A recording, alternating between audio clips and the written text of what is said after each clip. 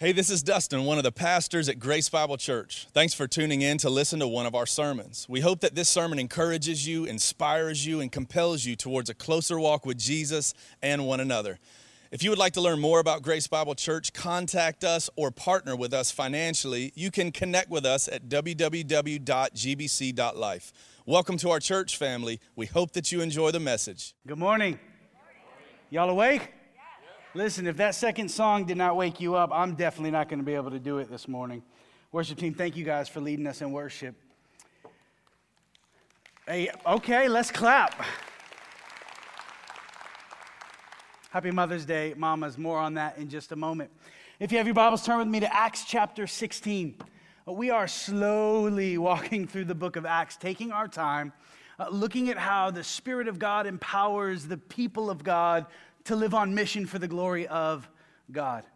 God's plan all along was to use us, those of us who would confess and repent and believe in the work of Jesus and the person of Jesus, and the Spirit of God would come and equip us for the sake of mission. Acts chapter 1, verse 8. Here's the anchor for the entire book of Acts. You ready? Jesus talking to his disciples, he said, when the Holy Spirit comes upon you and lives in you and expresses himself through you, you will be empowered to be my what? My witnesses in Jerusalem, where you currently live and where you currently reside, into Judea and Samaria and unto the ends of the earth. Acts chapter 16 is one of my favorite chapters in the book of Acts for a number of reasons. It's special for this reason. One, it's the first time that the church gets birthed in the city of Philippi. But what's even more special is that this is the very first time that the gospel, that the good news ever landed on European soil. Like, this is literally the very first time that the church was birthed in the Western world. We all have a line directly tied to Philippi and the city in Macedonia. But what's even more special is, do you know who the very first convert, the very first Christian was in the Western world in Philippi? It was a powerhouse of a lady named Lydia. We're going to hear more about Lydia in a few minutes, but we often forget how instrumental a role women in the early church played in the establishment and thriving of the early church. And we often forget the way that God used women in the earthly ministry of Jesus. A couple come to mind. I was thinking the other day of John chapter 4 when Jesus shows up thirsty at a well in Samaria. And we don't even get to know her name. She's just the woman at the well, the Samaritan woman at the well. And yet Jesus chose to divulge his true identity to her first. And she was the first public evangelist to go and to tell the world that the Messiah had arrived. Luke chapter 8, we see a list of women. Mary Magdalene and Susanna. She was the steward of Herod's kingdom. She was the wife of the steward of Herod. There's Joanna. There's other women. And this is what that passage says in Luke 8, that these other women, they provided for Jesus and the disciples out of their resources. If you've ever wondered how Jesus and his group of disciples could go for 3 years, obviously with no obvious income, that's it right here. These women were their meal ticket. They served Jesus with their lives and they stewarded their resources for the sake of Jesus' ministry. Don't forget about the resurrection. Jesus chose to allow women to be the very first to proclaim the good news that Jesus Christ had indeed risen from the dead. And then there's the book of Acts. Chapter 16, this morning we meet Lydia. Next, chapter 17, we meet Damaris, who was a lady standing toe-to-toe with some of the intellectually elite at the Areopagus and Mars Hill at Athens, where they like to discuss weighty, heady things all the time. Chapter 18, we get to meet Priscilla and Aquila, this dynamic couple, this husband and wife team who were used by God to do amazing things in the early church. Priscilla and Aquila are best known for taking Apollos aside. Apollos was a preacher of the gospel, and we see him showing up in Acts chapter 18, and man, Apollos was just a great communicator. He just didn't have his theology figured out yet. So Priscilla and Aquila came alongside of him and said, hey, man, come over for dinner. We want to put food in your belly, and we want to tell you where you're missing the rest of the gospel. And so they helped shape Apollos' ministry and his understanding of the word, they were so viable to the ministry of Paul that when Paul left Corinth, he'd been there for a year and a half and first met Priscilla and Aquila. Man, when they went to Ephesus, he said, hey, Priscilla, Aquila, will you guys move with me and move your base of operations to Ephesus? So many women God used for the sake of the gospel. And for those of you ladies that don't know, we had some of our Grace Women leadership put together a summer full of scripture reading guide for you. Don't know if you've downloaded it yet. It's a digital guide. You can find it on our Grace Women Instagram site or Facebook if you need to take a picture of that. But it was curated just for you ladies to kind of walk through the scriptures this summer, to be intentional with the Word of God. And you're going to meet a bunch of these ladies, Old Testament and New, as we call you deeper into the Word of God. Here's the deal, folks. We could go on and on talking about the myriad of women that God used to build and sustain the early church. And I am convinced that if it wasn't for these tenacious and gifted and willing and able women of the early church, there's no telling where we would be today. And the same is true for all you mamas. That wasn't planned at all. Happy Mother's Day. Here's the deal. Mamas come in all different shapes and sizes, colors and characteristics, quirks and endearing qualities. We can all trace our being here today to a mama. So if you haven't picked up a phone yet, make sure you do so after my message, of course. And we know that the wide spectrum of mothering is far more nuanced than we often acknowledge. Listen, we know that not every woman rejoices on Mother's Day. Some of you will celebrate great memories and have great times. Others are going to be filled with grief and unanswered prayer. Some of you ladies have more questions than answers, and we want you to know you're not alone. And so whether you are rejoicing on this Mother's Day, dear lady, or you are mourning today, know, dear sisters, that motherhood is not the pinnacle of the Christian life. Knowing Christ and making him known is the pinnacle. And in the words of Glenna Marshall, someone I follow online, she says, you are equipped to do that no matter how full or empty your arms may be, mama, lady, sister in Christ. And so for you moms here today, we celebrate you, we pray for you, we appreciate you, and we're going to do the best we can to remind you and celebrate you the other 364 days of the year as well. Okay, one more reason that Acts 16 is special. Not just because it was the first time the gospel landed in the West, not just because the first convert to Christianity was Lydia, but Acts 16 highlights the diversity of the gospel on display. We're going to meet three very different people in Acts chapter 16 this morning. Three radical encounters with the good news gospel of Jesus. Three people who would probably have never been found in the same place ever. And yet that's the beauty of the gospel. Breaks down walls and brings together uncommon people to share an uncommon life in common. Acts chapter 16, we'll pick up in verse 11. As you're turning there, let me remind you what's going on, set the scene a little bit. Paul and his team are back out on the missions field. They already went out on the first missionary trip back in Acts 13 and 14. And if you remember the last 2 weeks that Dustin's been preaching, we've been at the great church debate, Acts chapter 15. What does it mean for Gentile Christians to be saved? What does it mean for Gentiles to come into faith in Christ? Do they have to become Jews? Do they have to live according to the law? At the least, do they have to be circumcised? And all the Gentile men in the room said, no, amen. And so the Jerusalem Council determined a handful of things that the churches needed to communicate to the Gentiles. And so here's Paul going back on the mission field to check on the churches they'd previously planted, but also to deliver all of these letters to everyone so that they know what it meant.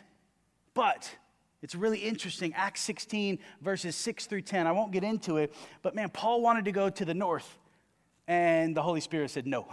And Paul wanted to go south into Asia Minor, and the Holy Spirit said no. And Paul wanted to go a bunch of different places, and God kept saying no, and so they just kept going the way that they were, and they ended up on the coast of the Aegean Sea in the city of Troas, and they didn't know what was next. And of course, God spoke and said, hey, get in a boat. I want you to go over to Macedonia. And so we'll pick up the story, verse 11, Acts 16, verse 11, and see the very first time the gospel landed in the Western world.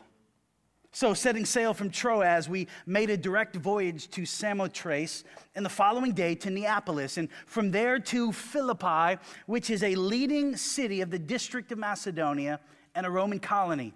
We remained in this city some days, and what were they doing in that city? Well, they were doing what Paul and his team did every time they landed in a previously unreached city. They went looking for the synagogue so that they could preach first to the Jew.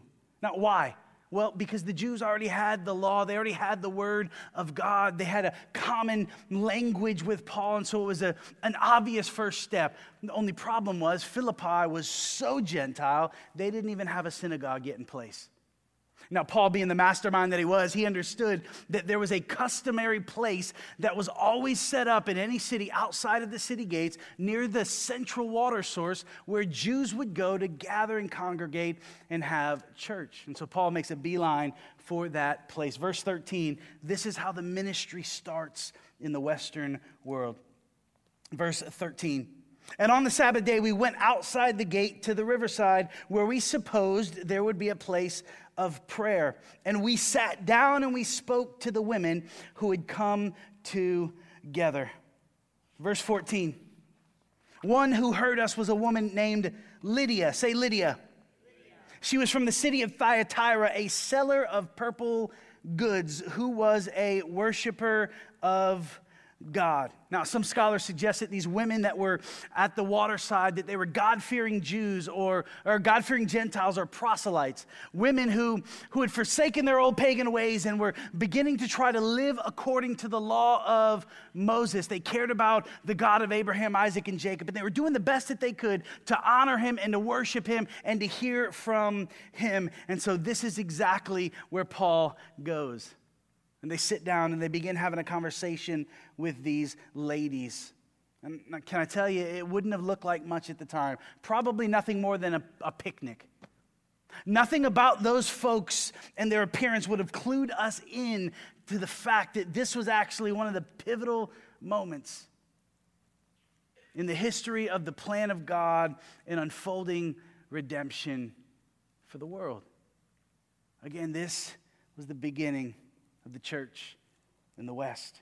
One who heard us, verse 14, was a woman named Lydia from the city of Thyatira, seller of purple goods, worshiper of God. Luke kind of gives us this character sketch. So let's kind of build a profile of who this woman was. We're told that she's from the city of Thyatira. That means she's a foreigner. She didn't grow up in that area. She was from a city over in Asia Minor. Thyatira is one of the 7 churches of Revelation, chapter 2 and chapter 3. It's about 250 miles away from Philippi. What else does it tell us? It tells us that she was a seller of purple goods. What do you think that meant for her economically? What do you think? Oh, yeah. She was plied. She had money. Now, archaeologically, we know that there was a dyer's guild in the city of Thyatira. There were people who dyed precious goods in this unique color purple that could only be found in that region. And so either she was a part of that dyer's guild or she was a marketer who sold goods from that dyer's guild. She had money. She probably had a mountain house in the Golan Heights, good for skiing, maybe a lake house down in Galilee for the summertime. She was a worshiper of God, so you know that she owned a franchise of Chick-fil-A, right? Because, surely she ate the Lord's chicken. She's a worshiper of God. But being a worshiper of God tells us that she was spiritually sensitive. She was in the place where she needed to be to grow in her faith.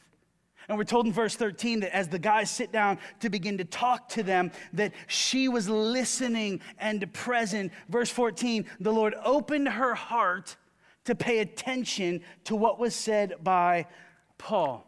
The New American Standard Version reads that she was listening intently to what Paul was saying. This tells us that Lydia was sensitive, she was teachable, that she was inquisitive, that she was in the best possible place she could be to grow in her faith. Kind of like many of you. You're here on a Sunday morning. You're sitting under the ministry of the Word of God. Yeah, I know some of y'all were drug here. But for the most part, you want to be here. You want to hear from God. And so did she. Let's talk about her social prospects. Did she have any friends? What do you think?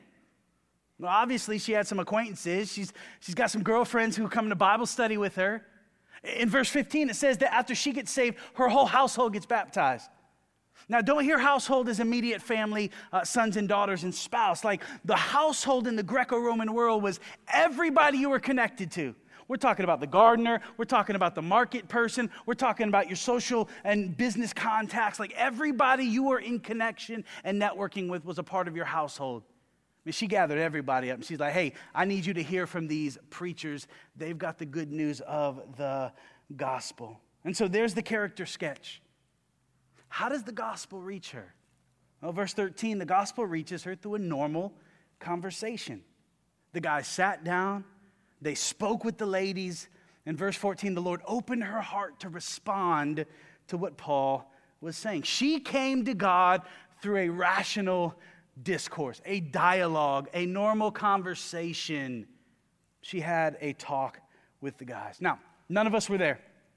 Total speculation, but I imagine that Paul would have sat down with her and would have probably begun with Abraham and began to tell her about the story of Abraham and then to Isaac and then Jacob and then Moses and the law and then David and his kingdom and then all the way finally coming to rest on Jesus. I can imagine Paul saying, Lydia, every prophet and every priest and every king and every judge and every lamb that was ever sacrificed, it pointed forward to Jesus, the one-size-fits-all sacrifice for sin. And the Lord opened her heart to listen intently and to respond to the good news of the gospel. And in that moment, all of Lydia's knowledge, all of her religious devotion, all of the things that she had prided herself on in her pursuit of the God of Israel culminated in the beauty of the gospel. She saw finally with her heart wide open Jesus and all of the beauty that he was. And it's quite possibly how some of us came to faith in our own lives. It made sense. It was logical. We had a conversation. It was communicated clearly. We did the thinking, and God gave the faith that allowed us to see that Jesus was who he says he is and did what he says he did. All the evidence lines up. The veracity of the scriptures and the archaeological history, and we confessed Jesus. But not only had Lydia's heart been opened up to the gospel, look at verse 15, so had her hands.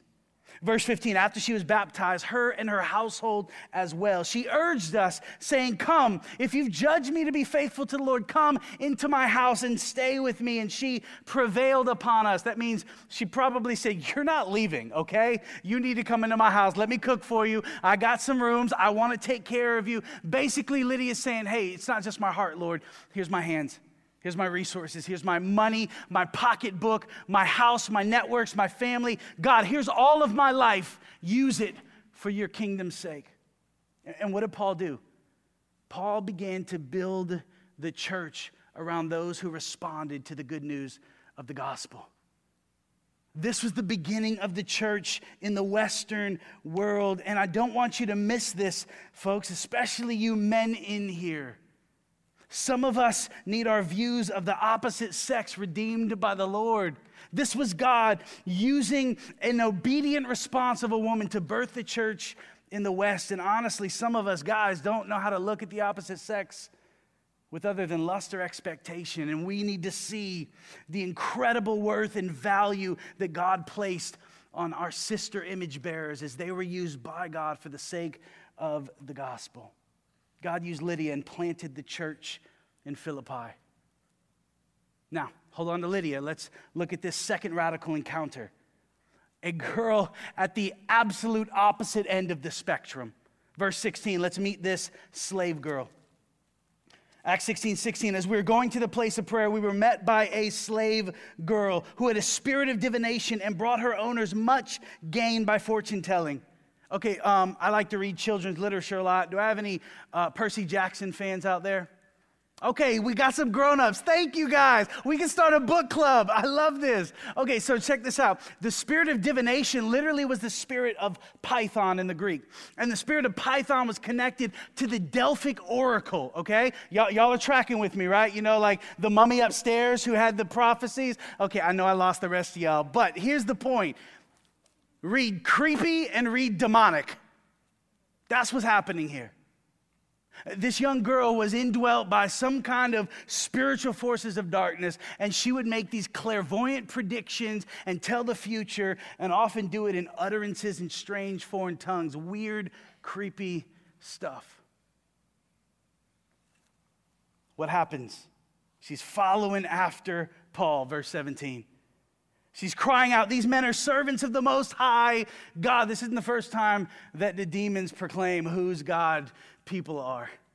They're following after Paul, proclaiming to you the way of salvation. These are servants of God. And she kept doing this for many days. And Paul, verse 18, having become greatly what? I love this. Greatly annoyed, Paul turns and says to the spirit, come out. I command you in the name of Jesus to be gone. And at that very hour, it came out of her. And so here we're introduced to this second individual, this radical encounter with the gospel.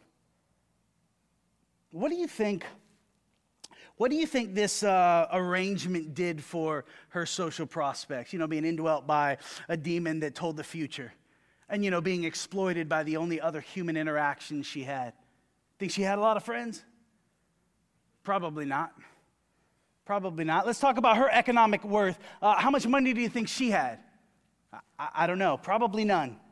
She herself was a possession. And don't miss the partnership here. See, she wasn't just psychologically and spiritually bound by demonic forces, but the only other human interaction she had, she was exploited by. Don't miss the partnership between humanity and the forces of darkness, enslaving God's good creation. This still happens today. Look around. It's all over the world, the way enemy and humanity works together to suppress the truth and unrighteousness and use God's creation for harm. We're not told this girl's ethnicity. We're not told her place of origin, but we believe that she's a Greek. Okay, Macedonia was a huge area. This was one of the 3 major cities. Her economic worth, we don't think she has anything. And what happens when Paul gets annoyed? But don't hear that like you think you know what that means. That word annoyed literally means to be distressed and pained deep inside. It's the same word that's used when Paul, standing outside of Athens, looks and says he was provoked in his spirit as he looks at all of the idols in Athens. Man, Paul was distressed by what he saw happening around this girl and what was going on inside of this girl. And so what happens next? How is she liberated? Man, Paul says the word and he casts out this demon. And here's the deal, folks. She did not experience the gospel like Lydia did, right? I mean, I don't think this slave girl was looking for a rational conversation about how Jesus fulfilled the law, right? She wasn't looking to sit down and have a Bible study and have discussion. No. This slave girl needed an encounter with the liberating power of God. Now, nothing tells us in the scripture that she became a Christian. Nothing tells us that she converted and got saved. Honestly, the scriptures don't mention her ever again. But here's what we do know is that she was liberated by the power of God through Paul, and she was liberated across the board. She was liberated from the spiritual forces of darkness. She was liberated from the exploitation of her human masters. And it's my hope and my prayer that one day, when the new heavens and new earth come down, that I'm going to be able to find her and learn her name. Because here's the deal. Later in the story, Paul and Silas, they get dragged away and thrown into prison because of what they did there. Timothy and Luke, they don't get dragged away. You know why? Well, it's believed because Timothy and Luke looked like Greeks. Paul and Silas looked like Jews. I'm hoping Timothy and Luke took her aside and said, hey, let me tell you who just liberated you and brought you freedom. And so we've got these 2 radical encounters, right? 2 ladies at the opposite ends of the spectrum here. One, a respectable businesswoman, and the other, scarcely a member of human community, or for the human community at all. Lydia was a moral and religious good person. She loved and knew her Bible, but the slave girl, she was alienated from any kind of community, from any sense of morality as far as we can tell. Her knowledge of truth was that surrounded those of her oppressors. Lydia had much to be proud of. Pillar in the community. The slave girl was completely marginalized without a shred of dignity. Lydia had a moderate amount of power. The slave girl had no power whatsoever, no dignity whatsoever. She didn't even have a shred of self-control. 2 totally different women. Now, how did the gospel bring liberation to them? Lydia, through discourse, through a dialogue. The slave girl, through deliverance. Lydia came quietly in a Bible study. Slave girl came loudly through deliverance. To Lydia, Jesus was presented as the Messiah of Israel, and to the slave girl, he was presented as the bondage breaker, as the liberator. Now, what do these radically different encounters tell us about Jesus? He is what each of us needs. He knows where we're at. He knows what's going on in our lives. He was beautiful enough for Lydia and powerful enough for the slave girl. And these encounters also tell us that the gospel is as much for the nice and moral as it is for the broken and enslaved and addicted. Jesus is just what each of us needs. He's what you need, whether you think you need him or not. There's one more radical encounter we see in the story. And all of the men in the room said, amen, because finally a dude gets saved in Philippi. Let's meet this jailer. This Philippian jailer who in many ways, like the jailer's in the middle. He's in the middle between Lydia and he's in the middle between this slave girl. As far as we can tell from the text, and we don't see a lot about this jailer, but he wasn't this moral Bible-honoring person, but neither was he this person completely out of control or possessed by a demon. Neither was he confronted and pursued by the evangelist in a forceful way, but unlike Lydia, man, he didn't come calmly in the middle of a Bible study. Later on in the story, we're going to see that the jailer runs into the prison and he looks at Paul and Silas and says, "What must I do to be saved?" He probably had no idea what he was talking about. But he saw something different in these Christian men, and he wanted what they had.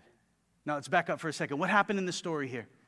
After Paul casts out the demon, those masters who were profiting off of the exploitation of the slave girl, man, their meal ticket was gone. They got upset. They stirred the crowd into a frenzy. They grab Paul and Silas. They drag them into the magistrates' courts there in Philippi, because Philippi was a Roman cohort. It was a Roman city. It was run by the Roman constructs of government. And they went ahead and they stripped these guys of their clothes and they beat them with rods. And then they handed him off to the jailer and said, put him in the dungeon in the inner stocks. We know what those stocks look like. They were these weird, rough contraptions that bent your legs at an awkward angle. It was not very comfortable. Let's read the story together, verse 23, and let's meet the jailer, this third radical encounter. And when they had inflicted many blows upon them, they threw them, Paul and Silas, into prison, ordering the jailer to keep them safely. And having received this order, he put them into the inner prison and he fastened their feet in the stocks. Verse 25, about midnight, say midnight. About midnight, Paul and Silas were praying and singing hymns to God. Verse 25, halfway through, this is good. And the prisoners were listening to them. Don't miss that. And suddenly, verse 26, there was a great earthquake. This isn't the first time that God has scheduled a prison break for his people, right? There's a great earthquake, so much so that the foundations of the prison were shaken, and immediately all the doors were open and everyone's bonds were unfastened. And when the jailer awoke and saw that the doors were open, he drew his sword and he was about to kill himself. Why? Because he knew that he would pay for his life for the sake of these prisoners. If they were gone, it was going to fall on him, and he was going to fall on his sword. But what happened? Verse 28. Paul cries out with a loud voice, "Don't hurt yourself. We're still here."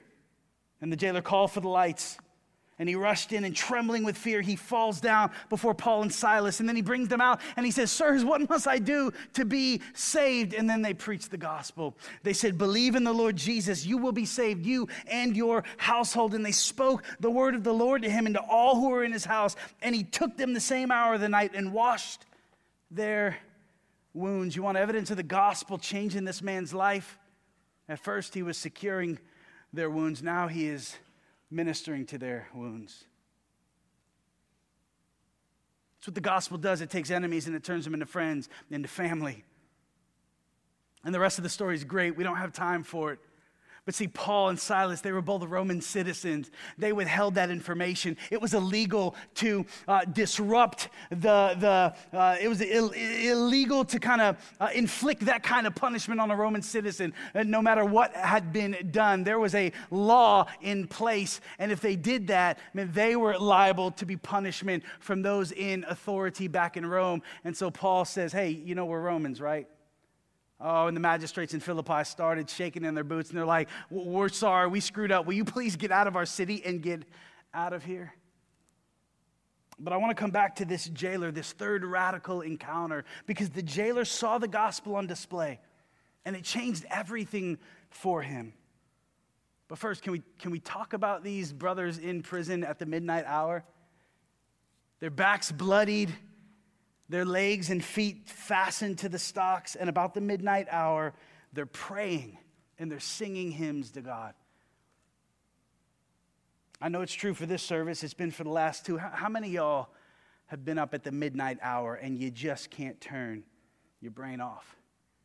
And you're thinking of all the things, the good, the bad, and the ugly, especially if you're in a season of suffering and tragedy and enduring hardship. The midnight hour is one of the longest hours. But here they are. You know, I think we cheat these faithful servants to suggest that God somehow numbed their pain. I think the challenge for them was enduring long enough until their pain became bearable. But instead of complaining and grumbling, instead of sinking into the reality of their situation, what are they doing? They are praising God and singing hymns and praying to their Father. Midnight songs is what I call these. Midnight songs, they echoed throughout the prison corridor. And I believe it's the second half of verse 25 that is most significant. Look at verse 25 again. Who is listening? Who is listening to these songs? The other prisoners. Listen, this will preach. Sometimes the songs that we're singing to God, the prayers we're offering to Him in our darkest hour, it's not just about us. Sometimes those offerings of praise are the very roads that God wants to travel to bring His good news gospel to the people around us that don't have words to sing themselves. Prisoners who've been fastened to the stocks for so long that they don't even know the words to lift up a voice to God. As people of faith in Christ, listen, we stand before a watching world. A watching world that does not know how to endure suffering and tragedy and brokenness and discord and disunity and all of the things, let's be honest, we've faced in our country this last year. But Christianity fortifies us in the face of the greatest brokenness and hardest tragedy. And this jailer got to see something that absolutely changed the script for his life. See, what's really interesting about this part of the story is when the earthquake came and the prison doors opened and the stocks fell off, man, these prisoners, they were free to go, but they didn't. They were also free to stay. Why did they stay? See, Paul and Silas understood that if they left, they would gain their freedom at the expense of the life of the jailer. And see, at the center of Paul and Silas' life was a new story, a new narrative. That they had learned that they had already received their freedom through the work of Christ at the expense of another, Jesus Christ. And because of that, they were free to stay put, because they knew that God was still at work. And so disorienting and attractive were people who were praising God in the midst of suffering that all these other prisoners were glued to the spot, watching and wondering, what's going to happen next? Can you imagine how attractive a narrative it is to a world that does not know how to handle suffering and brokenness, to see the people of God speak a new language, a new narrative, one of hope and joy in the midst of brokenness? They stay put. They're free to go, but they're free to stay. And what does the jailer do? Man, he pulls his sword. He knows it's going to cost him his life. And Paul says, no. Don't hurt yourself. We're still here. Put your sword away. We are still here. And this jailer, he got to see on display something that blew his mind. Prisoners forsaking their freedom, willing to pay the price so that he might not have to pay with his life. No, this jailer, man, he needed to see how the gospel reversed the values of the world. He was radically helped by Christians in his greatest moment of need. That's the story we need to be telling as the people of God. Not self-preservation and self-acquisition, but broken bread in a poured out cup. Laying our lives down for other people because we have a Savior who laid his life down for us. A people who grieve, but grieve with hope, because our hope is the confident assurance that our God is seated on the throne and he wins. The jailer saw firsthand again the way Christianity fortifies you for the worst that life presents. He saw a joy maybe. Maybe he heard them singing and he saw a joy displayed that was rooted so much deeper than their circumstances. And folks, I get to see this every week when I go out to the prison and minister to the inmates at APCI. You want to talk about a joy that is greater than circumstances? I see men on a weekly basis whose joy is so rooted in God because they've already hit bottom and they have nothing left but Jesus. And sure, some of those guys are all about jailhouse Jesus, but there is the majority of these men who have been so radically gripped by the power of the gospel that stocks and chains and prison bars and cells, it can't keep their hearts captive because they've been freed by the good news gospel of Jesus Christ. And so what does this jailer do? Man, he falls on his face before these guys and he says, I don't know what you got, but I want it. This is really, really compelling. If I was you, I would not have stayed put. I'd have been gone. Tell me, man, what is the story that kept you here to help me in my time of need? What must I do to be saved? 3 radical encounters. 2 surprising conversions. Lydia and the jailer. I'm holding out for a third. I hope I get to meet the slave girl and get to know her name. And the woman at the well. I want to get to know her name too. Now, what's most surprising as I land this plane, and probably very deliberate, is that these 3 individuals, a woman, a slave, and a Gentile, these were the very opposite of what a Jewish guy like Paul would have ever been. In fact, this is going to blow your mind. Every Jewish head of the house would rise up in the morning and thank God in a very typical and common prayer. Thank God that I was not born a Gentile, a slave, or a woman. We have evidence of this coming out of exile in the Babylonian Talmud, the writings of the Jewish people when they came out of captivity, that this was a daily prayer. Bigoted, I know. Oh God, thank you, said the Jewish male of his house. Thank you that I'm not a Gentile, a slave, or a woman. And yet here is God bringing these 3 types of people together into the family of God. That's what Christianity does. That's what the message of the gospel is all about. It's about breaking walls and barriers and showing how uncommon people can live in common because they're joined together by the uncommon life of Jesus Christ. That's what Christianity is about. Not about liberalism, not about right-wing politics. It's about a new narrative of Jesus completely reorienting our lives to loving God and loving people, especially those who don't look like us. That's probably why in verse 40, Luke ends this story talking about these brand new Christians and referring to them as brothers and sisters. Verse 40. This is the diversity of the gospel. 3 very radical encounters, 3 very different people being brought close into the family of God. This is what we're going to see one day. Standing around the throne of God of Revelation 7, where every nation and every tribe and every tongue is proclaiming the glory of God and the glory of the Lamb. Jesus is every nation bride. Pastor Dustin often says it, man, if you don't like worshiping when people don't look like you now, you are going to hate heaven. No one's going to hate heaven. The beauty of this story is that we all have somebody in our lives that's somewhere on this spectrum. Lydia, the religious, moral person who thought she's good enough, but didn't know that Jesus was the only one who makes us good and right. The slave girl,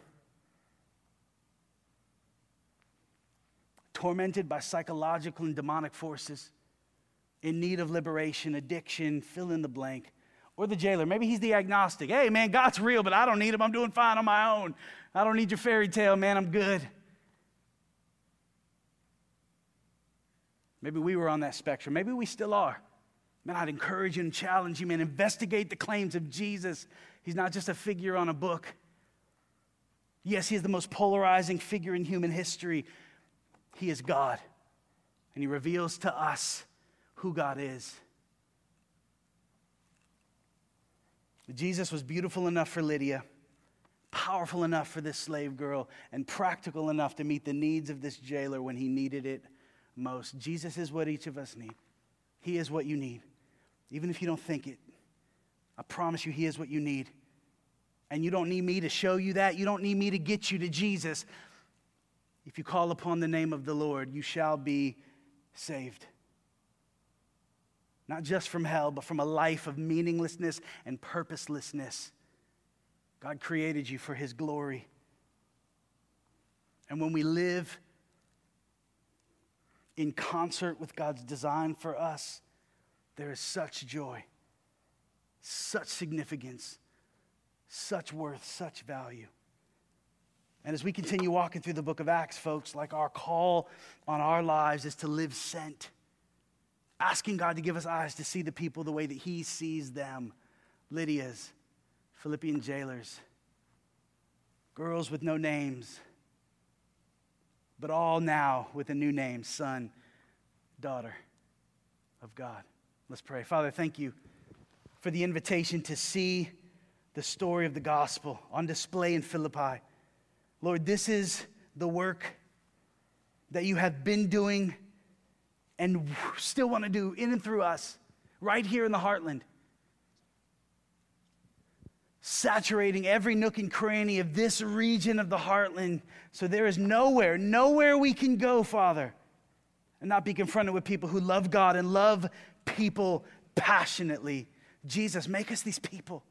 God, would you so compel us to live for the sake of people?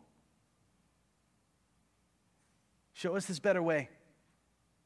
Fortify us, Father, to trust you when things are hard and messy, because we never know who's watching. We give you praise this day in Jesus' name. Amen.